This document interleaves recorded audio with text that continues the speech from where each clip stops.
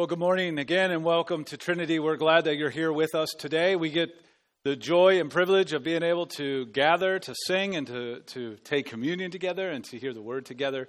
We get to fellowship in this way together, and it's good for our souls. The church has been doing this for centuries, and we are part of something big and great and glorious that God is doing at work in and through our lives and through things like Trinity Baptist Church in Nashua, New Hampshire. So again, a joy to be able to gather and connect in this way. If you have a Bible, go ahead and open up your Bible to Ephesians chapter 6. We're coming to the end of this letter, and we've slowed down to look at this armor of God, and this call to take up the whole armor of God. What sort of encouragement that is for the believer and for the church in light of the world in which we live in. How we can go about living out our lives, making much of the God who's rescued us in a way that helps others come to know that very same God of grace. Today especially is that drawn out as we consider the footwear of the one who is equipped with the gospel. We're going to read verses 13 and 15 as we consider the gospel footwear, the shoes, the boots, if you will, that Paul has in mind here. So let's hear God's word. Therefore, take up the whole armor of God, that you may be able to withstand in the evil day, and having done all, to stand firm. And as shoes for your feet, having put on the readiness given by the gospel of peace. Let's pray. God, as we consider your word, we ask that you would be with us and help us in the preaching and the hearing of your word, that it would be good for our souls, that it would bring you glory and strengthen our faith. We ask this in Christ's name. Amen. My generation saw the rise of the sneakerhead. The formal definition of a sneakerhead is a person who collects, trades, admires sneakers as a form of hobby. Sneakerheads, like any collector, they are super knowledgeable about the history of their hobby, investing lots and great amounts of time, energy, and money. This phenomenon started in the 1970s with the rise of street ball or park ball in New York City. That is, basketball being played at local parks and in boroughs. Shoe companies took advantage of it, capitalizing on the coolness factor. Sneakerhead as a way of life took another step when Nike introduced the Air Force Ones, but then launched into the stratosphere of mainstream with the Nike Jordans. Such a cultural moment were the Jordans that the impact still burns bright to this very day, as evident in the constant releases of retro versions of the Jordans that immediately sell out and then are profited upon in resale markets. And with the highly reviewed movie that's out that's called Air. It's the story of how Nike landed Jordan and created a whole generation of sneakerheads. Ironically, very little or minimal wearing of these collected, appreciated, and admired shoes happens. When they are worn, it is with calculated care and attention to every possible condition of that day. The goal is to get through the day with no creases and lots of admiration from others. I mean, I wouldn't say no to a pair of size 12 Jordan 1 retro high dark mochas. But I also wouldn't wear them very often. They would be worn sparingly. A sneakerhead's closet is more of a museum of admired, collected works of art than it is where the footwear of day-to-day living would be kept. Paul's a sneakerhead, but not like the sneakerhead of our day. Yes, he admires and appreciates the footwear, investing lots of his passion and time and energy in it. But these shoes that Paul is speaking about aren't to be put on only for special occasions, carefully curated to maximize the envy of others. No, these sneakers are to be worn in the everydayness of life. They are to be worn with great joy and great readiness for whatever the day might bring. The believer is outfitted in Christ for joy and for readiness in this life. Even if the world schemes against that very joy and readiness, we are to be outfitted with it. And instead of the very little wearing of collected artifacts, the shoes of the believer are actually to be well worn.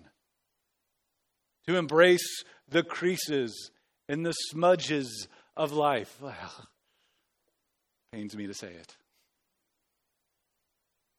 But for the believer, all of that is to be embraced, knowing that these shoes equip us with the readiness for everyday life.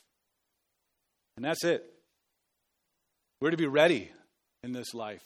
Ready with something incredible.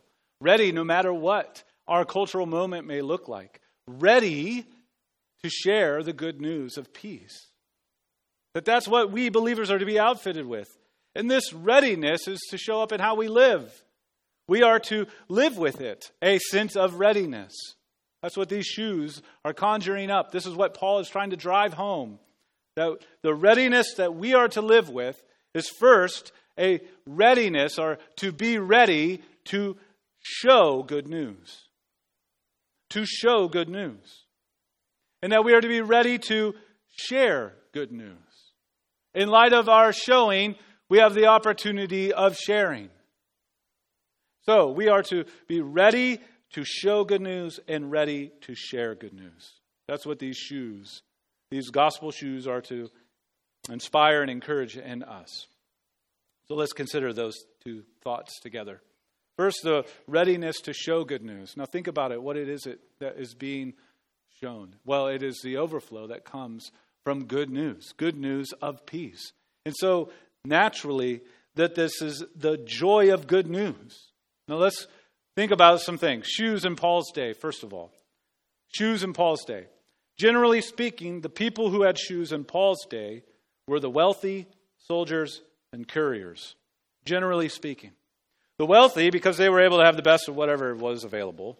That shouldn't be a surprise. But for soldiers and couriers, their very lives, their very livelihood depended on proper footwear. It gave them the ability to travel different terrain efficiently and for great distances. That's what shoes were like in Paul's day. The role they played. So what kind of shoes were on Paul's mind? Well, once again, the armor of God is more Old Testament based than it is based on that of a Roman soldier. And so back to the Old Testament we go, and back to Isaiah we return. The kind of shoes that Paul has in mind, you can find in Isaiah 52. Let's consider verses 7 through 10 in Isaiah 52. How beautiful upon the mountains are the feet of him who brings good news, who publishes peace, who brings good news of happiness, who publishes salvation, who says to Zion, your God reigns. The voice of your watchmen, they lift up their voice. Together they sing for joy. For eye to eye, they see the return of the Lord to Zion. Break forth together into singing, you waste places of Jerusalem. For the Lord has comforted his people. He has redeemed Jerusalem. The Lord has bared his holy arm before the eyes of all the nations. And all the ends of the earth shall see the salvation of our God. An incredible passage, and these are the shoes that Paul has in mind. These are the shoes that can go through all the terrains of life, all the terrains of cultural acceptance or rejection. These are the shoes that the believer is to be outfitted with. Shoes of good news of peace. In that Isaiah 52 passage, we see two people in this passage. Two people in the picture. One is the heralds who are returning with good news. They have their good news shoes on and they come running back. And the other is the watchmen. They're the ones awaiting the news. So what's going on here? Well, using this Old Testament imagery in this picture of what it looked like in that day, you have the idea of two nations warring against one another. And wherever they met for battle, they would be sending heralds back to their main cities with the news of the outcome of that battle. So they were either returning with terrible news of defeat, decrying out to everyone, pack up your stuff and flee, the opposing enemy won and they're coming. or they were returning with news of victory. Our King won. We get to continue to live. We get to continue to live here. So they're coming back with great news of great joy. And so in this scene, we see a herald running in such a way that the watchmen see the good news before they hear the good news. The watchmen respond with joy because the heralds are returning with great joy. So the shoes that they are running in are good news shoes with great joy. The heralds arrive with the shouts of victory. Our God reigns. He won. I believe one of the biggest ways we can be ready to share the good news is to be a people who are showing the joy of good news. Like heralds running with the adrenaline of joy. Or watchmen who break forth with joy. We can live out our lives in a countercultural way in a bleak world. We have the most remarkable news of all. God has won. He has won over all my sin. He has won over the grave. He has won over all darkness, all evil. God has won. Is there anything more joyful than that? That kind of joy is to mark the lives of those who put on these shoes. Imagine if you were that herald and you were given the task to run back to the cities and to say, "We won." Would you saunter about? Would you meander? Or would you with haste, with great joy, with great adrenaline run? Run with such news. As joy is to be a joy that's rooted in good news. It's not to be rooted in good vibes or good feelings, because our vibes and feelings can come and go up and down. No, this joy needs to be anchored in good news. And our Isaiah passage actually gives us the kernel form of good news. It's a template of the good news that has progressed through all of Scripture and culminates in the person and work of Jesus Christ. The good news that's centered in this Isaiah passage is the same kind of good news that we get to announce and share and show in the gospel. And what is it? Well, there are three parts to this joy that's anchored in such good news. The first is our God reigns. The God wins. And we see this culminating in Jesus. Jesus wins over sin. Jesus wins over death. Jesus wins over Satan. Jesus wins over evil. Jesus wins. That's the joy. We live in a world filled with things that are broken and cultural values that are always shifting and changing. And we have news of the one who is over it all, and he is victorious. Verse 7 in Isaiah 52 says it this way: "How beautiful upon the mountains are the feet of him who brings good news, who publishes or proclaims peace, who brings good news of happiness, who publishes salvation, who says to Zion, your God reigns." So our joy is anchored to the fact that God reigns. He is over all and he wins. Secondly, we find that our joy is to be anchored in good news and that our God redeems. That God redeems and comforts his people. Jesus saves desperate and hopeless sinners. He brings comfort to those who are lost, but now rescued.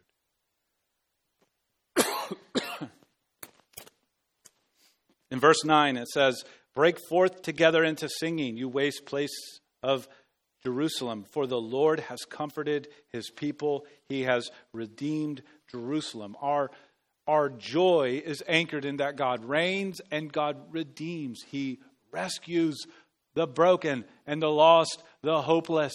He rescues sinners who have rejected him. He rescues and redeems. Our joy is anchored to these things. It is to shape our lives, and our very lives, living in light of that joy, is showing forth good news.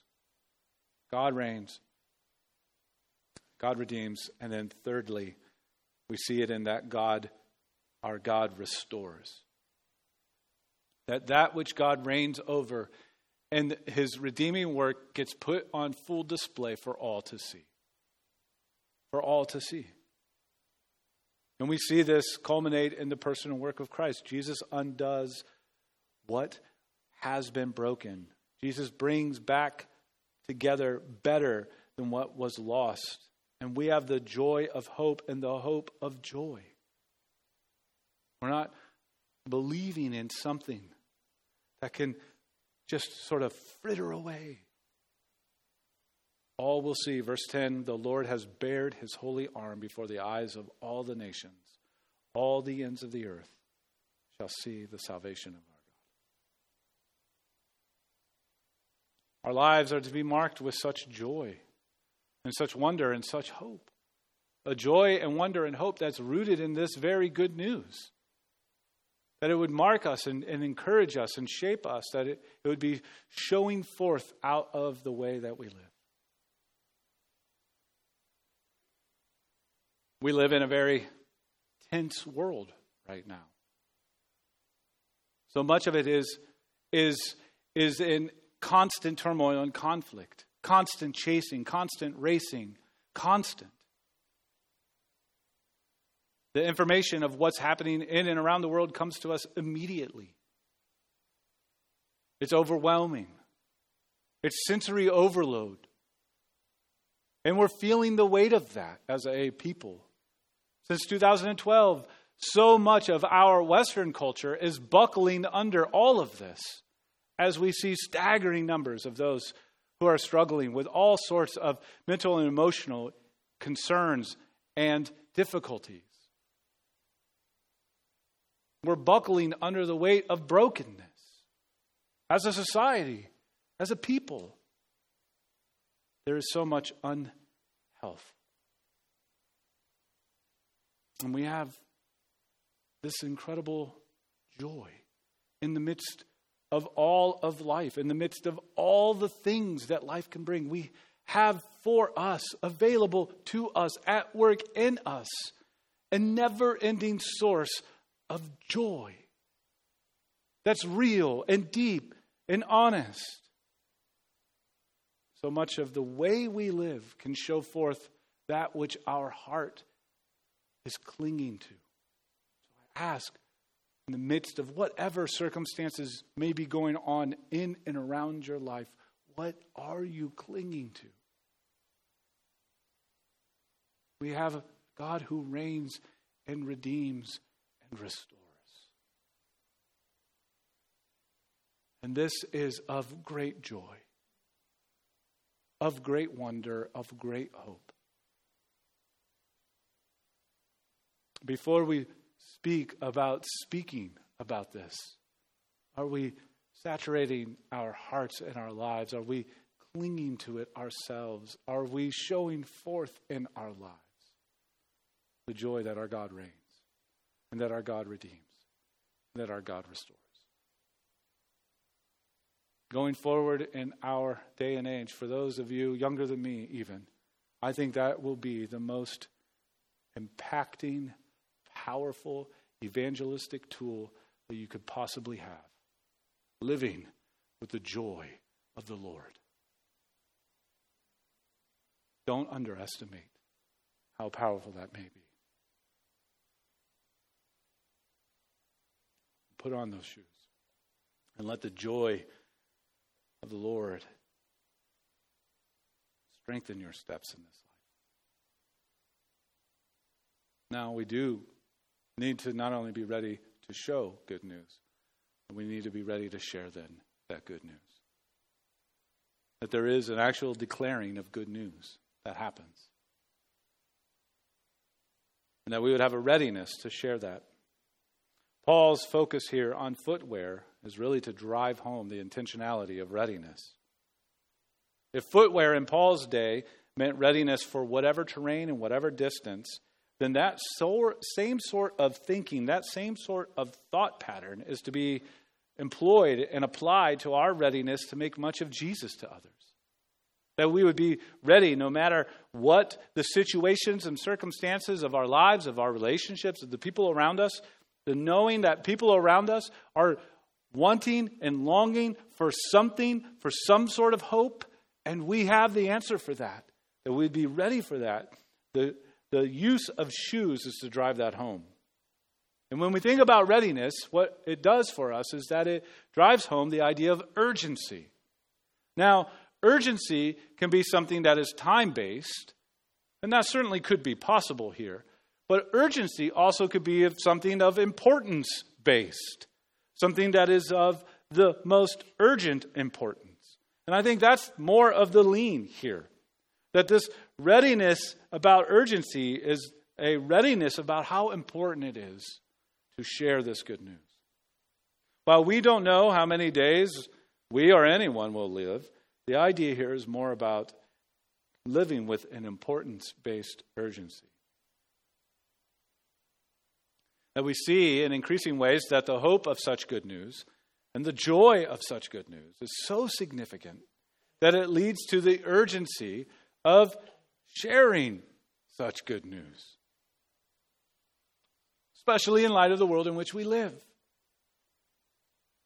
One commentator, Ian Duguid, says this: our task is simply to proclaim the good news of God's peace to broken and oppressed souls, wherever whenever we encounter them. Simple, straightforward.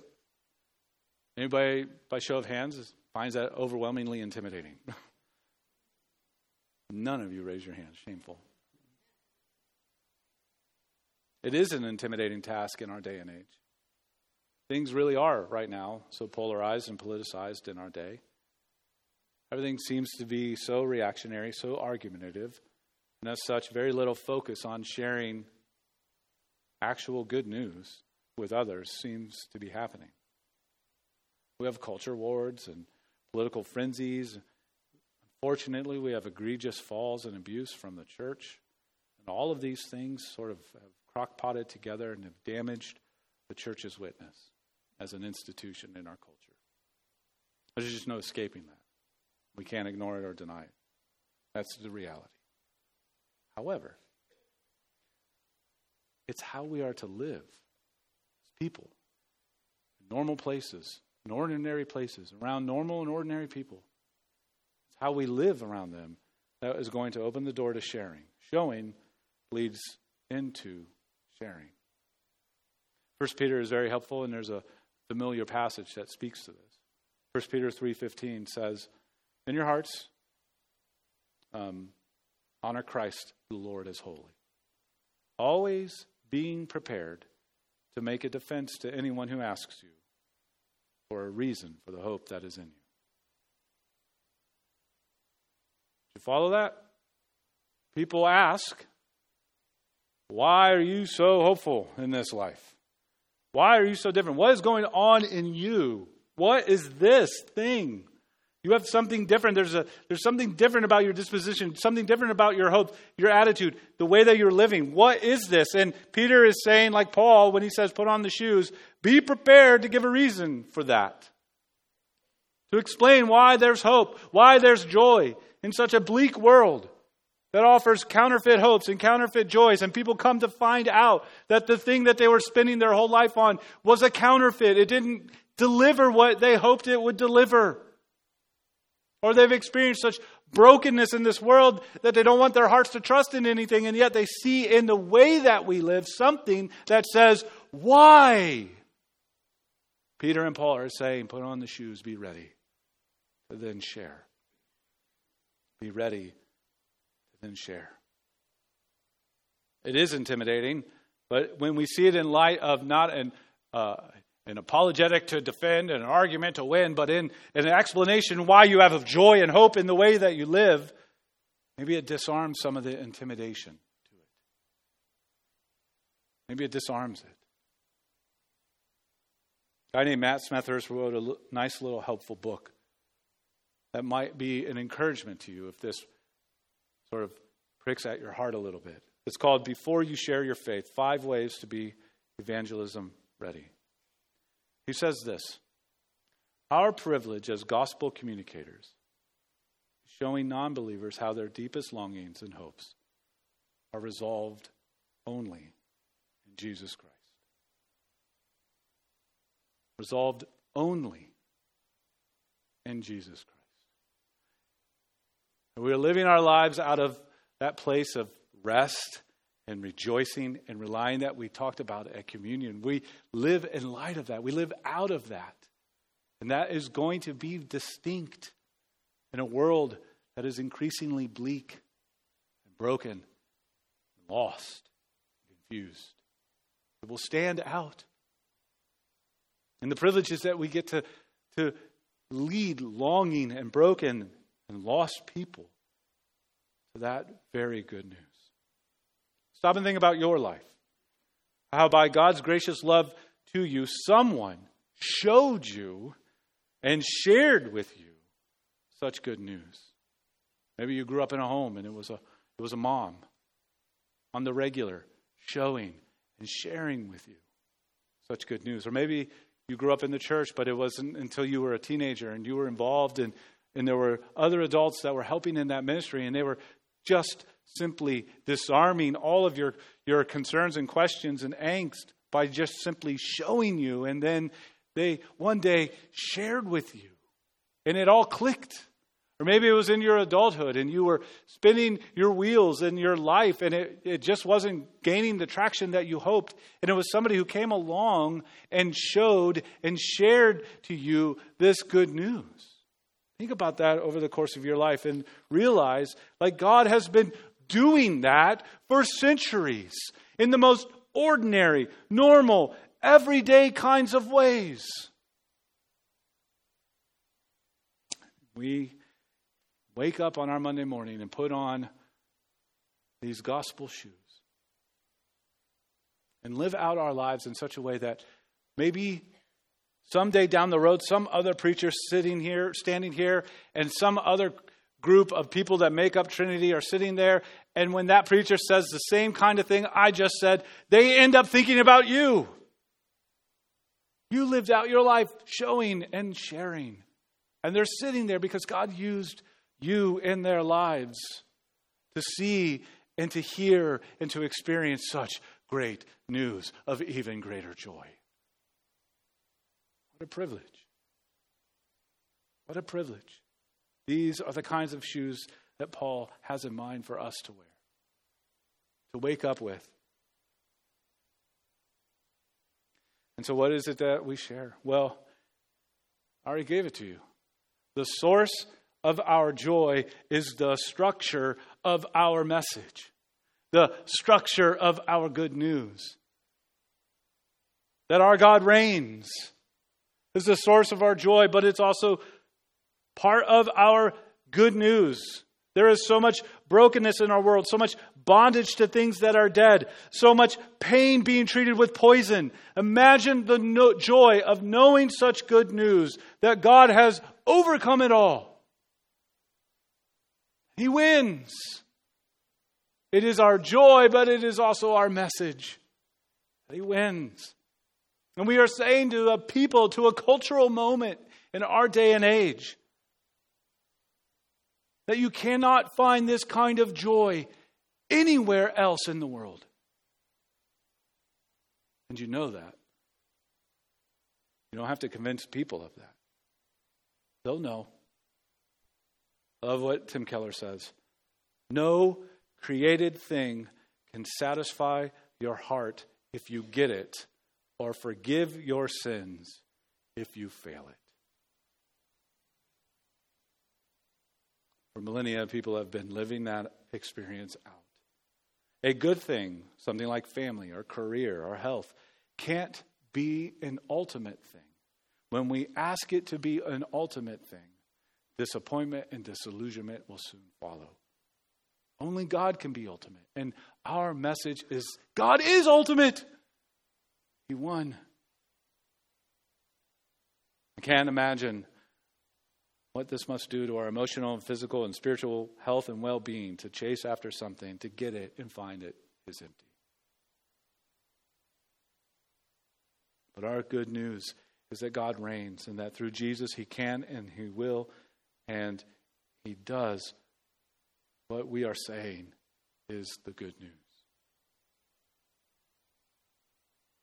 Secondly, a source of our joy is the structure of our message is that not only does God reign is our joy and also our message, but God redeems is also our joy and our message. In Isaiah's day, people had hard hearts and blind eyes and deaf ears and repeatedly ignored God's calls to return to him. Yet God didn't bail on his promise to redeem his people from such hard hearts, from such blind eyes, and from such deaf ears. Later on in Isaiah 61, we get these words, these hopeful words, these longing words for this one great day. Isaiah 61 says, "The Spirit of the Lord of God is upon me, because the Lord has anointed me to bring good news to the poor. He has sent me to bind up the brokenhearted, to proclaim liberty to the captives, to the opening of the prison to those who are bound, to proclaim the year of the Lord's favor." And he does just that. When Jesus comes to earth in his incarnation, his first message in terms of his earthly ministry is what? It is him picking up a scroll and reading what? Those very words. In Luke chapter 4, we see this recorded. "And then the scroll of the prophet Isaiah was given to him," Jesus, "and he unrolled the scroll and found the place where it was written, 'The Spirit of the Lord is upon me, because he has anointed me to proclaim good news to the poor. He has sent me to proclaim liberty to the captives, recovering of the sight to the blind, to set at liberty those who are oppressed, to proclaim the year of the Lord's favor.' And he, Jesus, rolled up the scroll, gave it back to the attendant, sat down, and the eyes of all the synagogue were fixed on him. And he began to say to them, 'Today this scripture has been fulfilled in your hearing.'" Jesus fulfills God's purpose and plan and promise of redemption. That is our joy, but that is most definitely our message. In our cultural day, there are many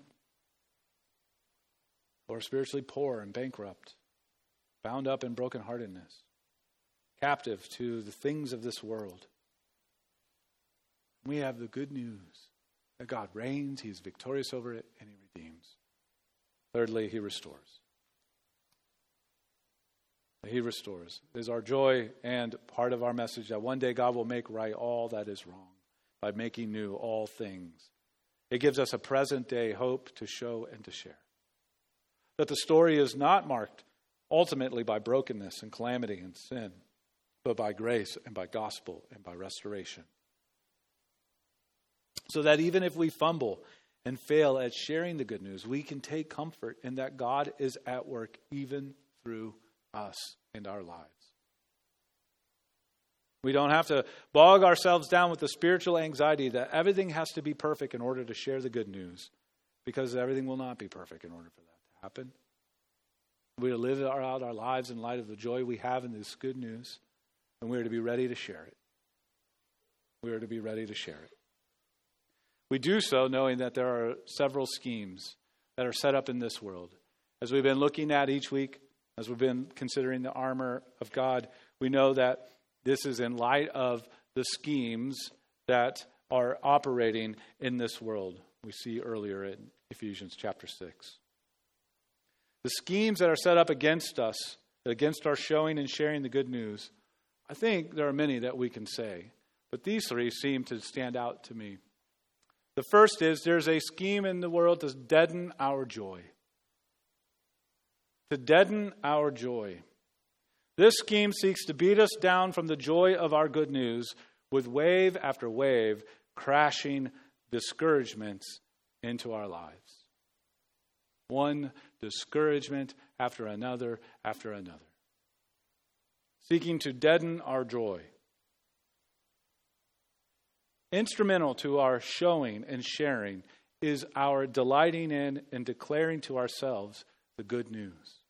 So this scheme is seeking to circumvent our delighting in and declaring to ourselves the good news, so as that our lives won't show good news and our motivation won't be to share good news. So it's a scheme set to deaden our joy with all sorts of discouragements. Secondly, I think there's a scheme operating to displace our urgency. Again, urgency is about what is most important. And this scheme is to get the church busy with other stuff, even if that other stuff might be good stuff. But the church would be so focused on this other stuff that it loses its urgency around the best stuff, the greatest stuff, the good news that our God reigns, our God redeems, and our God restores. The church and people of the church expend their passions and energies on things that are not the good news. Certainly for our day and age, we see culture wars and political frenzies distracting the church from showing and sharing good news. And admittedly, discourse in this day and age is quite difficult. But the people who live next to you and near you and around you see your life. As you show joy, there will be opportunities and moments where you will get to share why there's this joy. And then thirdly and quickly, there's a scheme not only to deaden our joy, to displace our urgency. I think one that seeks to doubt our impact. To doubt our impact. This scheme preys upon our fears and failures to doubt that we could possibly be used by God to help someone else come to receive the good news. By turning inward, we see all of our weaknesses. Whereas focusing on our Redeemer, we are encouraged all the more to make much of him. Paul calls us to put on these shoes because this is the kind of world we live in. A world that wants to deaden our joy, to displace our urgency, and to doubt our impact. And yet we have this. We're outfitted with this. We have this in Christ. Christ first wore those shoes for us. And now he says, put these on each day. The shoes we are given in the gospel are to be worn. They actually look better with all the creases and smudges of this life. There's an honesty and a realness that comes with genuine faith lived out in a harsh world. This sort of hope and joy will stand out in a bleak world, so be ready to share such hope and where such hope and joy come from. And you will be amazed how people will long for it, see it, hear it, by God's grace, receive it. Let's pray. God, we pray that you would help us to see the joy that we have in the good news, who you are and what you've done and are doing through the person and work of Jesus Christ, that it would be a daily delight for our souls, that it would shape our lives and show forth through the way that we live. God, help us to be then mindful and ready with urgency to share where this hope and where this joy comes from. Help us to be a people eager to do just that. One to each other. Help us to be people eager to make much of Jesus together. That we would delight together in all that you are and all that you have done. And that from that delighting together, we would be eager to share to those around us in this world, asking things of this world to give what only you have to give. That we'd be eager to share and show where this comes from, how one gets it. Oh, by your grace, God, would you do that? We pray in Christ's name. Amen.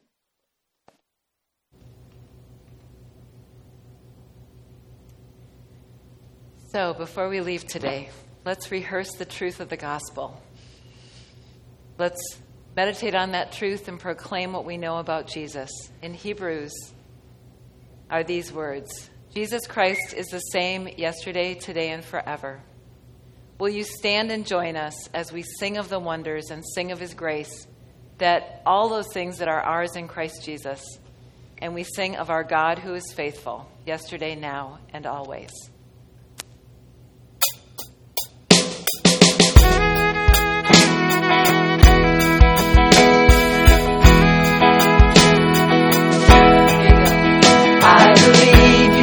Sight to the blind. I believe that the dead came to life. I believe there were wonders and signs, and you're still the same. I believe every word that you said. believe there are scars in your head, that your goodness is good without end, and you'll never change.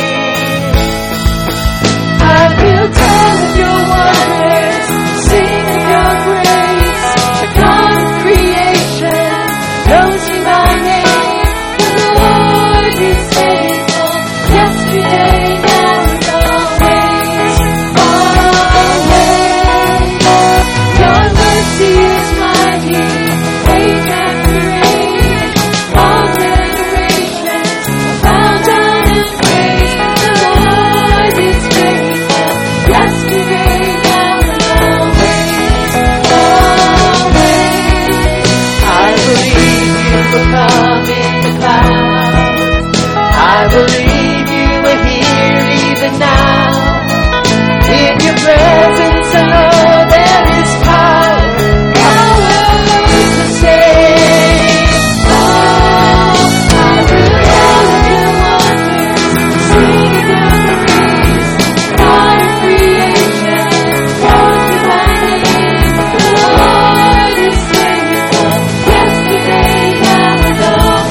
Always. Your mercy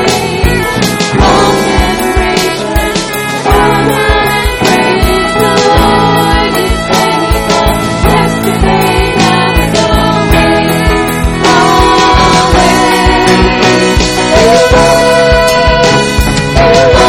mighty,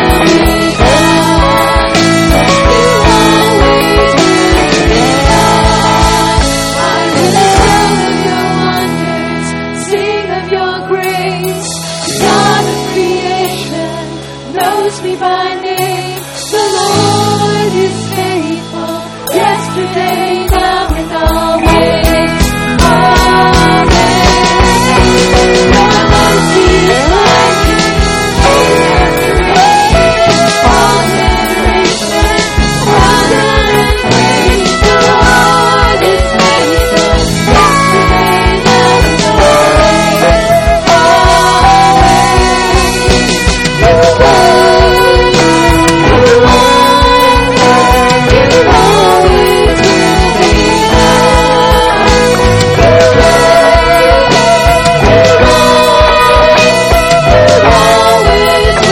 yesterday, now, and always.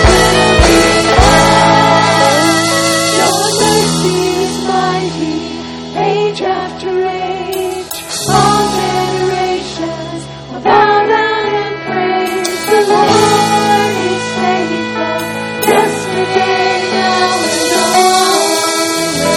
You always Amen. And be together this morning. I have a couple announcements before we send you off.